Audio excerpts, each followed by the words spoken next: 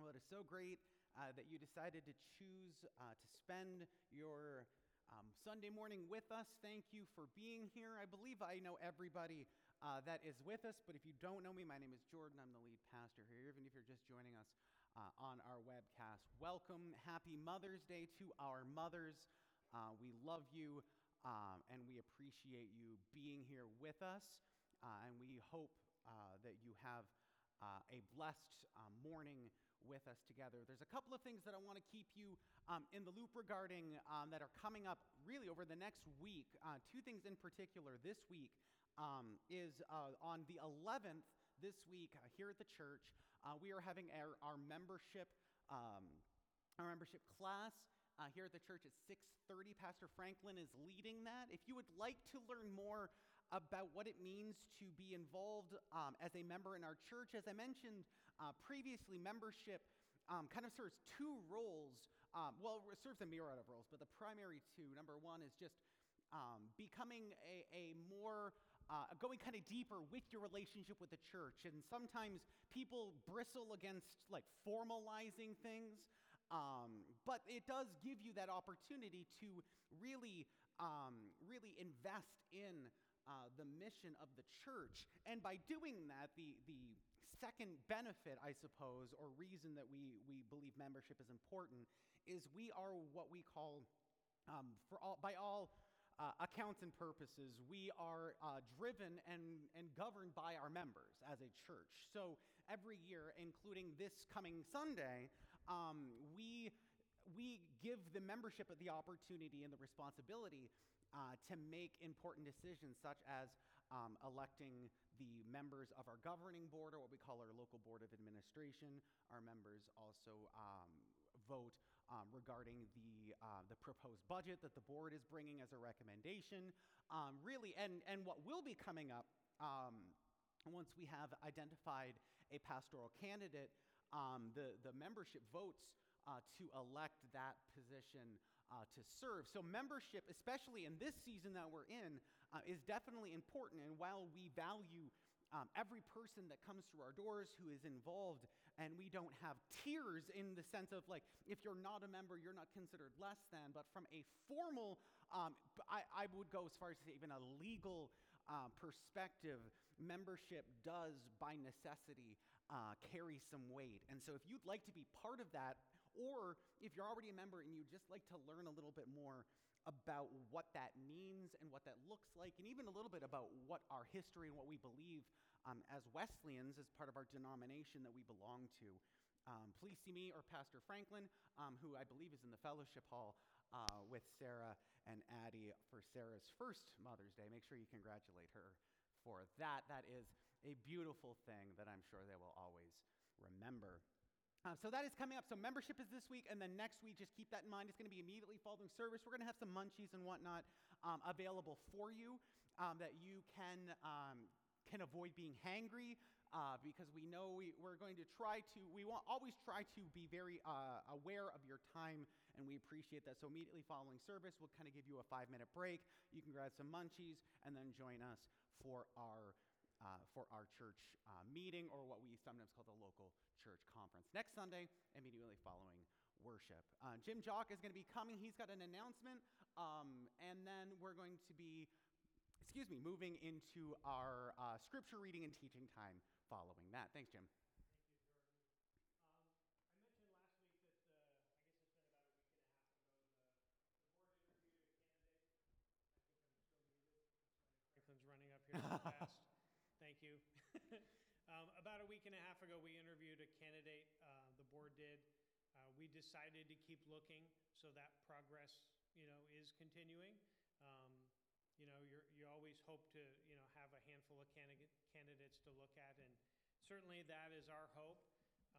And with that, we also wanted to have a time where we could come together and to pray over the situation of a transition and looking for a new pastor. So we're going to do that on Wednesday night, May 18th at 6:30. So that's not this Wednesday coming up, it's the week after. Just a time that we can come together and to pray over this matter specifically. That was brought up by a member of the board. I think it was great advice that we that we do that, just so we can have some focused prayer time. And with that, the other announcement that was up there is we appreciate you continuing to give your tithes and offerings to support the operations of the church. We certainly couldn't keep the lights on and do what we do without your faithful giving. So there are ways that you can give in person. You can drop either in the boxes at the entrances or exits. There's one outside, as well as giving online on our website, or even by text, and that information's up there. So thank you for your continued support of the church and your faithfulness. Thanks, Jim.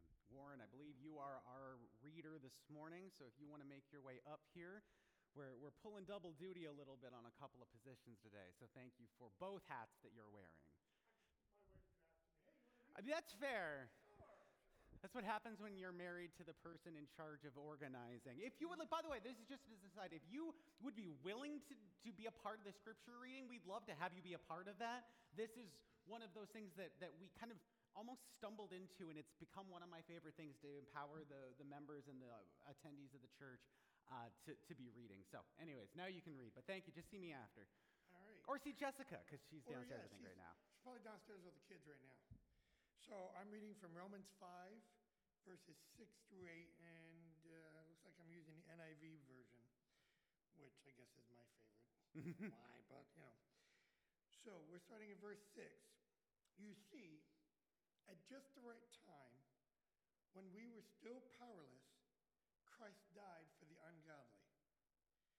Very rarely will anyone die for a righteous person.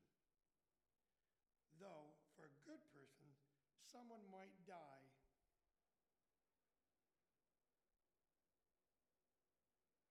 Though for a good person, someone might possibly dare to die. But God demonstrates his own love for us in this, that while we were still sinners, Christ died for us. Thanks, bud. Well, we are continuing with our teaching series that we've been calling All Things New. And All Things New is, in part, at very least, a look back at the impact that the resurrection of Jesus had on individuals and groups in the scriptures.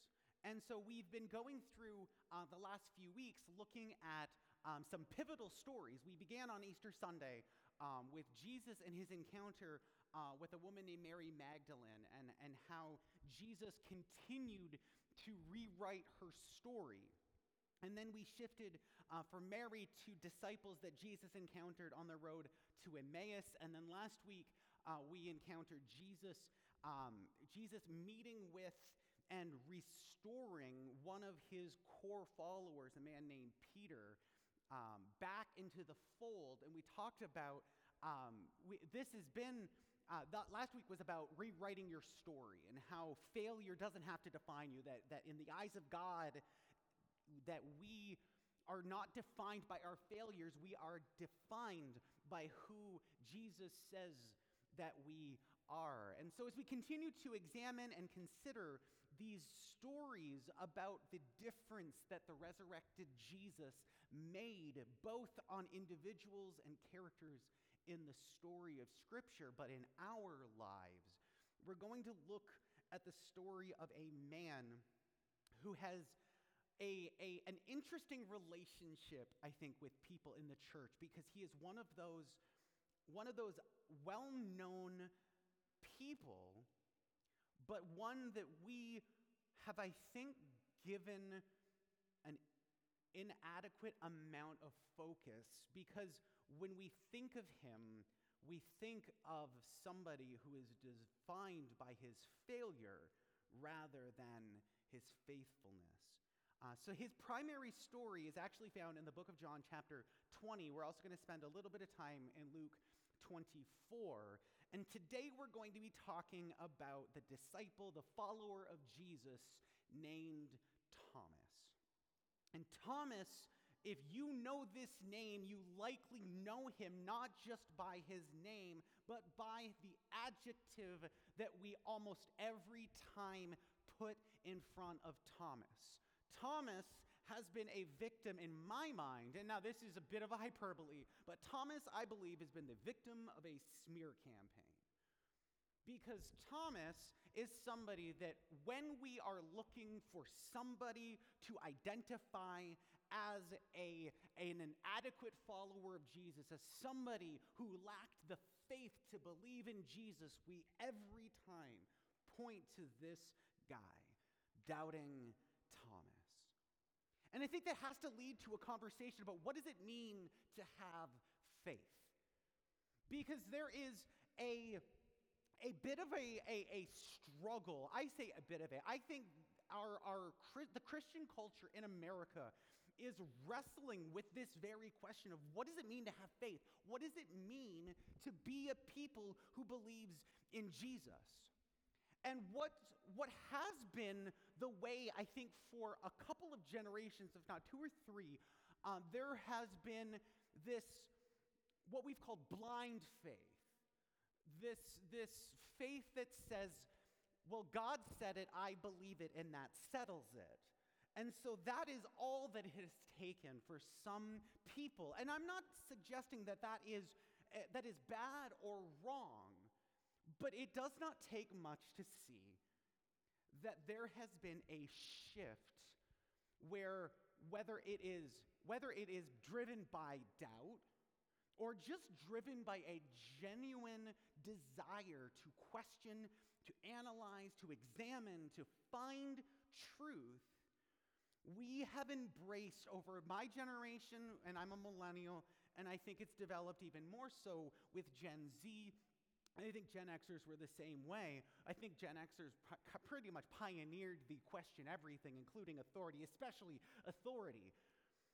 And what has happened quite often is we invoke the name of Thomas to suggest that the problem in these people are the same problem in Thomas, and both of them have become the definition of a bad Christian.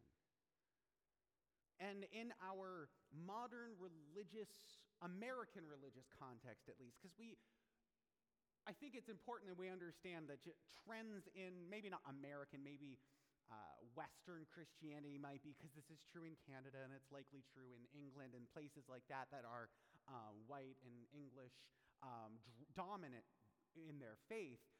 But in these worlds, doubt has become a four-letter word. It is the one thing that we want to be accused of the least. In fact, in some circles, doubt is given as the reason for why somebody who gets sick dies, not because necessarily of their doubt, but because of the doubt or lack of faith of the people around them.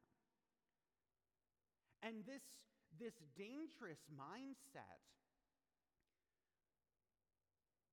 impacts us because it challenges us and it forces us in some ways, if we've embraced this way of thinking, that the one with a questioning mind who comes to us with honest doubts, because you'll notice, and maybe you haven't noticed it, but I'm, as a pastor, and as a pastor who's been pretty open with his struggles with doubt and fear and anxiety and reservations and my own skepticism, people tend to come to me with their own questions.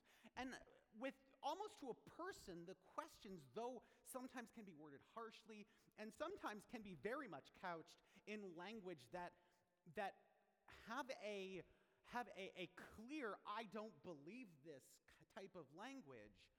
But in their heart of hearts, there is a desire to find truth.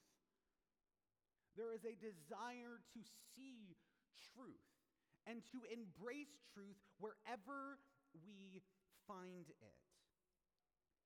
And when we look at somebody like Thomas, when we embrace this story and we really get into his mindset and into their world, I think what we may start to find is that Thomas's story Number one, Thomas's story is not all that different than any of the other followers of Jesus, but we'll also discover that when you wrestle with honest doubts, when you wrestle with real questions, and even wrestle in an open way with people who are also seeking, that when you do that, you open up the opportunity to experience the truest depth of faith. And on the inverse, for many of us, unless you wrestle with honest doubts, because I am convinced that those who claim blind faith, it's not that they have questions, it's not that they don't have questions, it's not that they don't have doubts. It's that they're trying to ignore those, hoping that they go away. And for many of us, unless you wrestle with those doubts, there is a reality that you may not experience the truest depth of your faith, because it is in wrestling with those questions, it is engaging in those doubts that allow you to develop a vibrant, alive faith. So let's start by looking at the story of the resurrection of Jesus, which is going to begin in Luke 24, because I want to highlight something in particular that I think we often forget. And so in Luke 24, we're going to begin, and we're going to meet the followers of Jesus on the day of the resurrection. And we're going to see the impact of doubt on the faith of the people, and see how doubt is not the end of faith, but often is only the beginning. So, just as a little bit of a background before we read of this passage, Thomas is a character with very little screen time, if you will. He is only mentioned or evidenced in 12 verses in all 4 Gospels. And most of the vast majority of them are in John chapter 20, which is Jesus and Thomas's encounter together. But so what we know at this point is we know that in Luke 24, we know that the people who follow Jesus are terrified. We're just kind of retracing our steps to where we got to here. That Jesus has been executed, and that there is a significant amount of fear among his followers that they would be next. And so these men and women are hidden in a locked upper room from Friday evening into that first day of the week, into that first Sunday. And then these women, now there are differing accounts in the scriptures of whether it was 1 or 3 or 4, but what we know is women go to the tomb to anoint Jesus and adorn him for proper burial rituals. So bringing spices and different things that can bring a better fragrance to the body as it is in there. Because unlike today, where you kind of have single-use coffins, if you will, or that's what they are, they had family tombs that you would have to go back in, and you'd have spaces for different family members. And so you would actually go in, and you would place the body of your deceased loved one, and you would wrap them in sheets, and you would bring oils and spices and fragrances to, of course, try to mask the smell, because you would likely have to go back in there when another family member would pass. And so this was a ritual that is often denied to people who are executed, particularly those who are crucified. Typically, crucifixion victims, as we understand it, were not given any rites of burial. It took a rich follower of Jesus named Joseph of Arimathea to convince the Romans to give him the body of Jesus. And it's entirely possible that Joseph had to bribe the officials in order to get that. And so on the first day of that week, they get that report of the empty tomb. And we're talking about doubts here. One of the things that I get all the time as a pastor from skeptics or from atheists in general, they will say, well, of course the disciples believed that Jesus raised from the dead. Ancient people were much more superstitious. And they're not entirely wrong. Because what was very common in the first century, not just in Israel, but it was very common, and it still was common throughout the centuries between then and now. There was a higher level of superstition, but one thing never seemed to be embraced or believed. They would believe that ghosts exist. In fact, you see several times throughout the scriptures that Jesus is doing something impossible, and their first thought is, it's a ghost. So there is some superstition here. But it was not a modern invention, the idea that dead people, when they die, stay dead. This is not a marvel of modern science. This is not a new discovery. This was, from the very beginning to today, was a generally accepted thing that very few people would say, yes, I believe when somebody dies, they stay dead. And so in this day, the idea of a man who died to be raised from the dead, especially somebody who's not just dead of natural causes, like it's not unheard of to have somebody who was presumed dead come back to life or come back to consciousness. And it's even been said, well, maybe Jesus didn't really die on the cross. It's like, well, you got to remember, Romans were good at several things, but primarily one of them was inflicting pain, but more importantly, making sure the people they want dead died. Jesus would not have been removed from the tomb if he was not dead. Or would not have been removed from the cross, if he was not dead. The Romans were good at that. Now, again, you're allowed to have the doubt. Maybe you're here and you're like, maybe that's exactly what happened. And I'm not here to tell you that you have to buy this just because I'm telling you. But it's important to understand this because when the reports from the women see angels who tell them that Jesus is alive, and they run back to the upper room. And in verse 11, they tell the disciples what had happened. And in verse 11, we see, but the story sounded like nonsense to the men, so they did not believe it. And I think before we can have any conversation about one particular follower of Jesus who has been dubbed with the moniker of doubter, it's important to know that to a person, according to Luke, to a person, each of the 11 remaining followers of Jesus after Judas's suicide did not believe the account that Jesus was alive. Because today, the idea of Jesus' empty tomb is good news to us. It is great news. It is the best news. But to them, when they hear this, an empty tomb was not, it's Occam's razor is the term that you might have heard before. Occam's razor just says the simplest reasoning, the simplest explanation is likely the real explanation.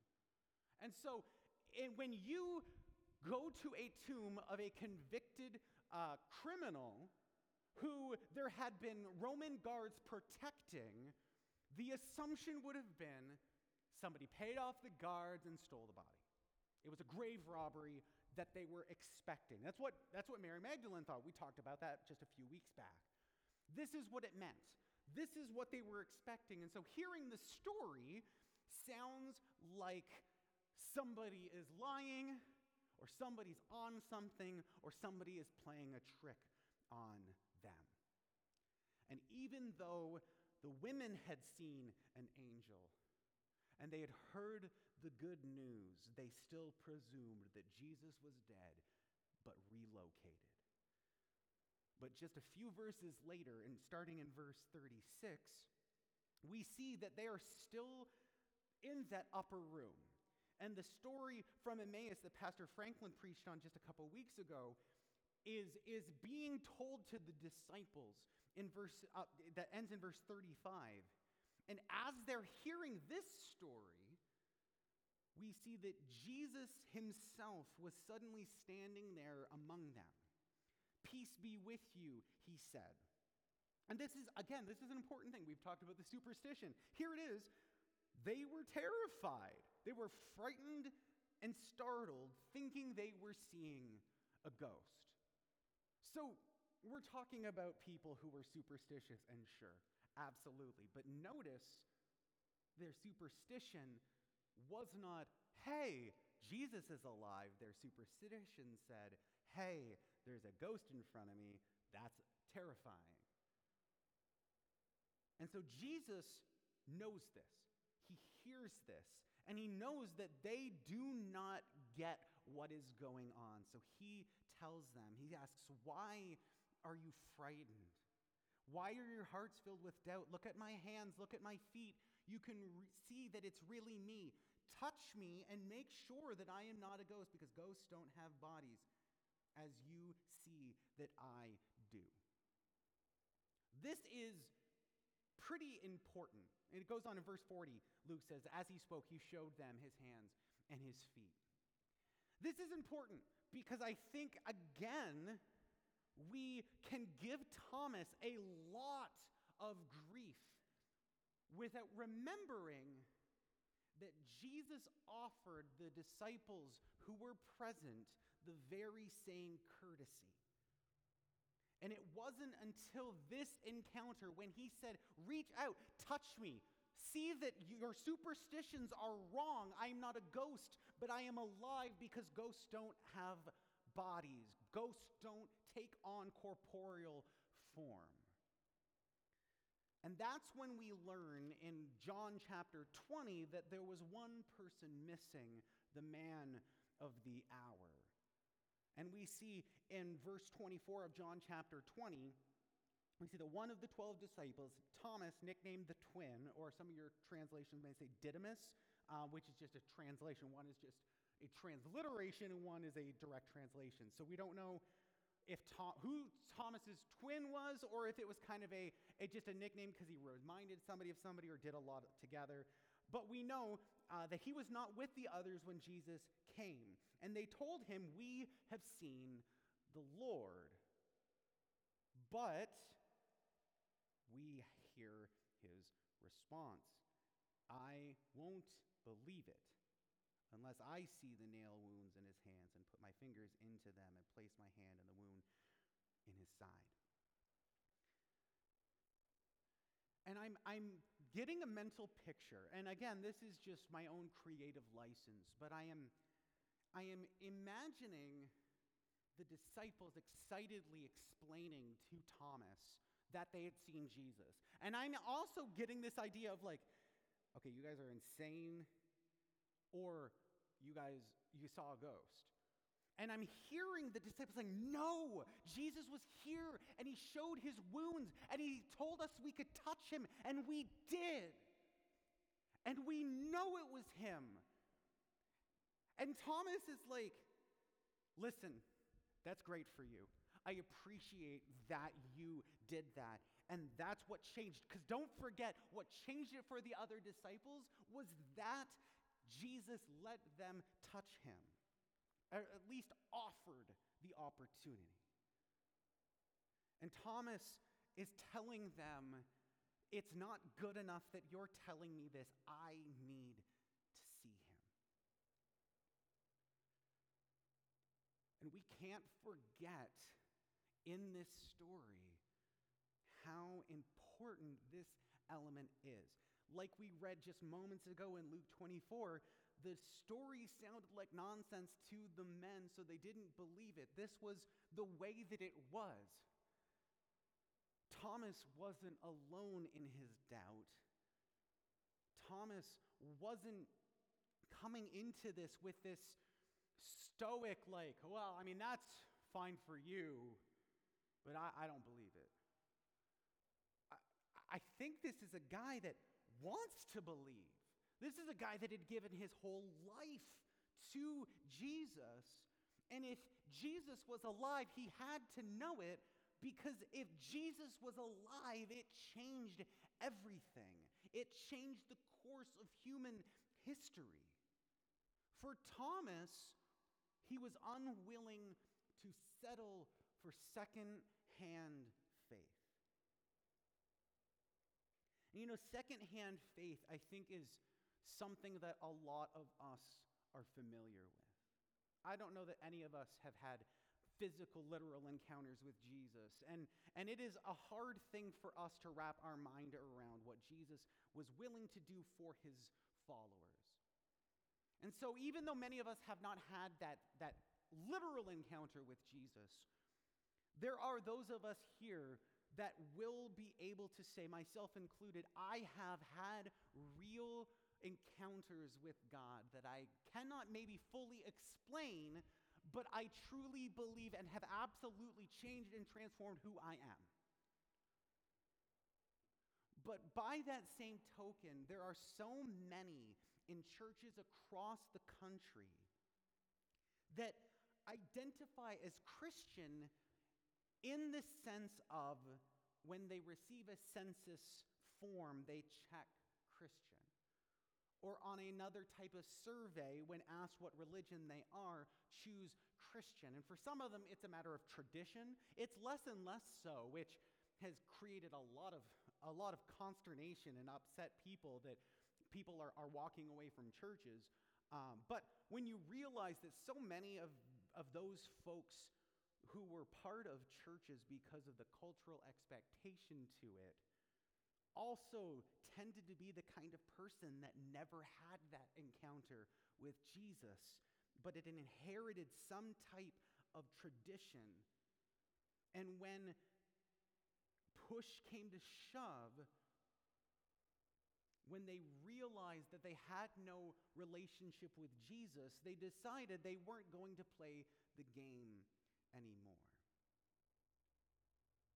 And it's so critical that we understand that these decisions aren't necessarily what they appear on the surface. And we may see, and it's still suggested that like there are parts of the country that are more Christian than others. But generally speaking, you look at those places, and again, they tend to be the places that it's still culturally expected of them. And so there are still so many people who would qualify themselves as Christian, but still never had the experience with Jesus.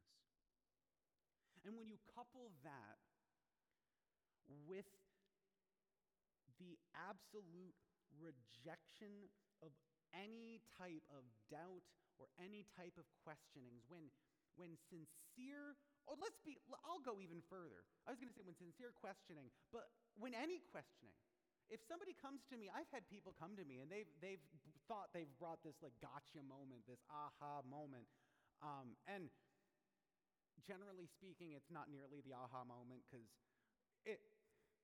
not because of Christianity, just because like most aha moments, most gotcha moments aren't nearly as unique as most people think they are. That's all it is. Like I've had people come to me and it's like, I got you there, buddy. And it's like, wait, do you think you just treaded new ground? Nah, no, this is something I've heard before. Let's talk about it.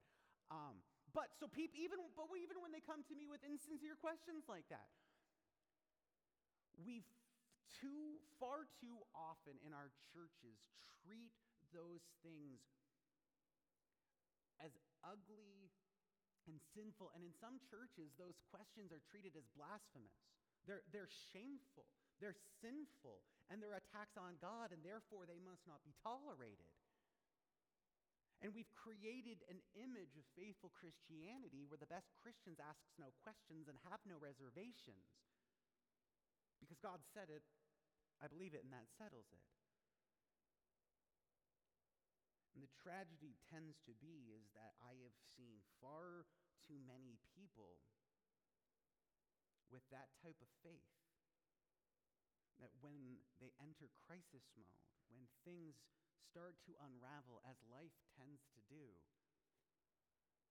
it is these folks that have no healthy mechanism for dealing with these questions and doubts that if you don't believe me, they will rise up.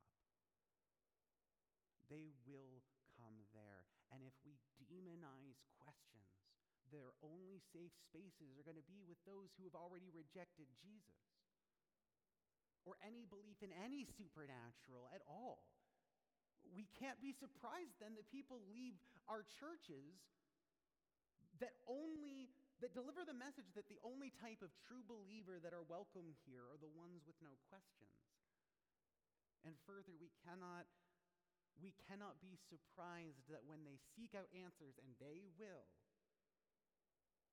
that if they won't be able to wrestle with those doubts and fears and questions here, that we'll find somebody else who will. And so here is this man named Thomas, who is in that place, who is hearing a story, a report of a man who is dead and is alive again. A man who had given his whole life to this cause. And yet, even though Jesus said that he would die and come back, the reality still was that this doesn't happen, that dead people don't come back to life. And he understood that if this story was true, it demanded a response. If this story was true, it had the power to change everything. And so wrestling with this, was important so that he could not push through, but engage with those doubts and come out the other side. And Thomas was asking for more. And we see in verse 26 that Jesus meets him where he was at. Verse 26 says, 8 days later. And I think this is, just to throw this in there, 8 days is such an important term throughout all of the scripture, because it represents something new. It represents new creation. There's a reason why Jesus raised on the first day, which you could say is the 8th day, because creation was 1 to 7. 8 is the indicative of something new. And if you see throughout all of this, whether it's in, weirdly enough, the book of Leviticus, if you had to go away to be ritually pure, you were welcomed back on the 8th day. The 8th day is an overlooked number, but it comes up again and again and again and again throughout all of Scripture. And so I don't think this is an accident here. I don't think John is accidentally invoking the number 8. He is suggesting, as would have been with the resurrection of Jesus, as it would have been on the first day of new creation, as it would have been on the first day you were welcomed back into the camp, that 8th day mattered because it meant something new, something was restored, something was renewed, something was made new. And on that 8th day, Jesus appeared. They were behind locked doors, and suddenly, as before, Jesus was standing with them. Peace be with you, he said. And then he said to Thomas, put your finger here. Look at my hands. Put your hand in the wounds in my side. Don't be faithless any longer, but believe. Jesus offered Thomas the very same thing he had offered to the other disciples. The very same thing he was willing to do for them, he did for Thomas. And he welcomed him. He did not rebuke or condemn Thomas's doubt, but instead he gave Thomas exactly what he needed. Thomas said, I'm not going to believe unless I see him and I see the wounds in his hand. It's the only way. There is no other way. And Jesus says, here, nothing is stopping you. Jesus met Thomas at the point of his greatest doubt and gave him exactly what he needed. And it was that interaction that led Thomas to exclaim, my Lord and my God. He did not actually, from the text at very least, does not appear to have actually reached out and touched him at all. But that encounter at that moment was enough to solidify his faith through his doubt and change the trajectory of his life forever. Because according to Christian tradition, Thomas was one of the disciples of Jesus that gave his life the cause. But according to Christian tradition, all but one gave their life as a martyr for Jesus. And Thomas is interesting because according to Christian tradition, Thomas went the furthest for Jesus, as far as miles go, traveled the furthest, and he was so committed to bringing the good news of the resurrected Christ to people that when he was confronted and captured and told to renounce his faith, he refused, saying, "I would never renounce my Lord and my God."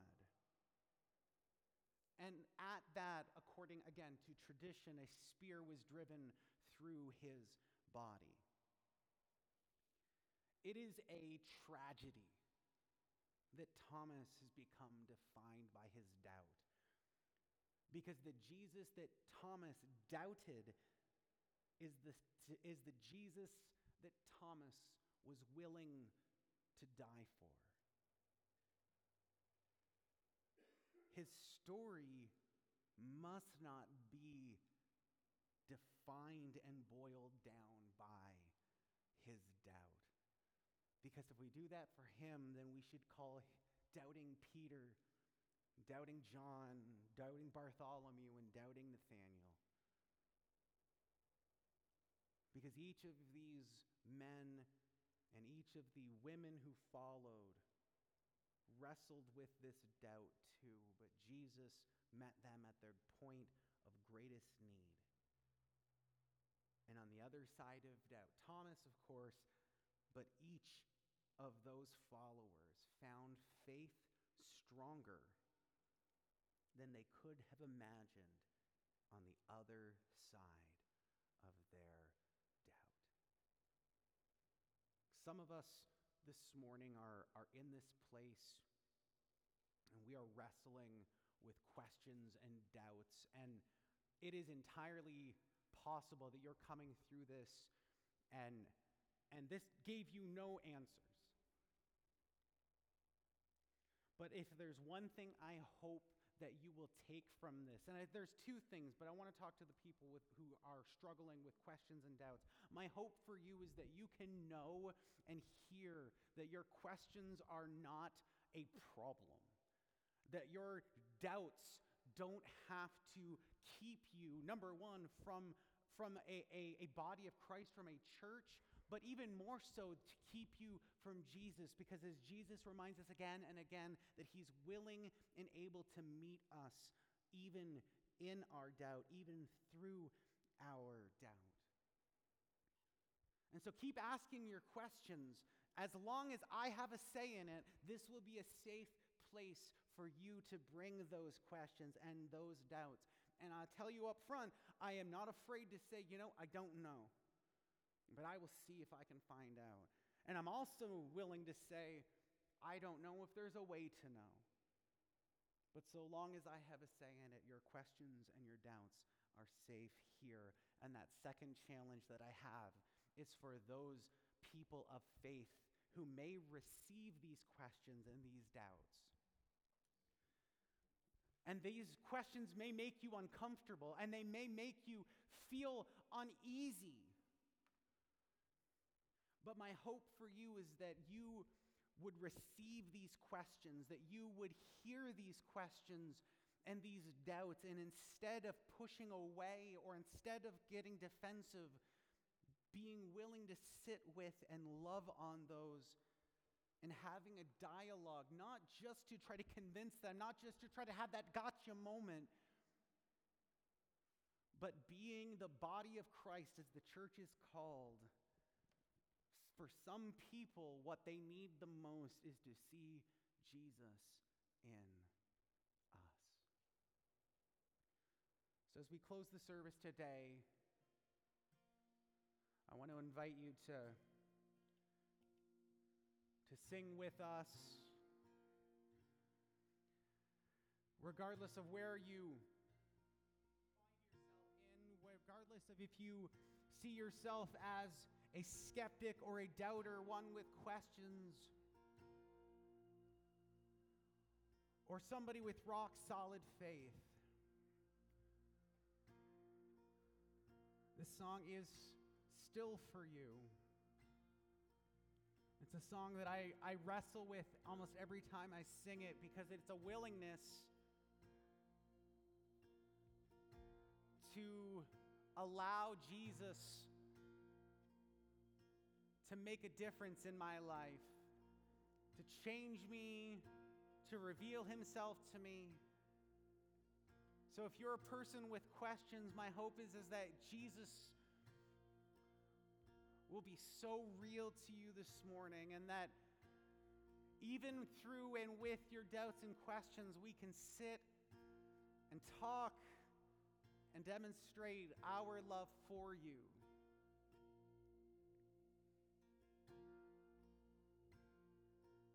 This song's called More Like Jesus.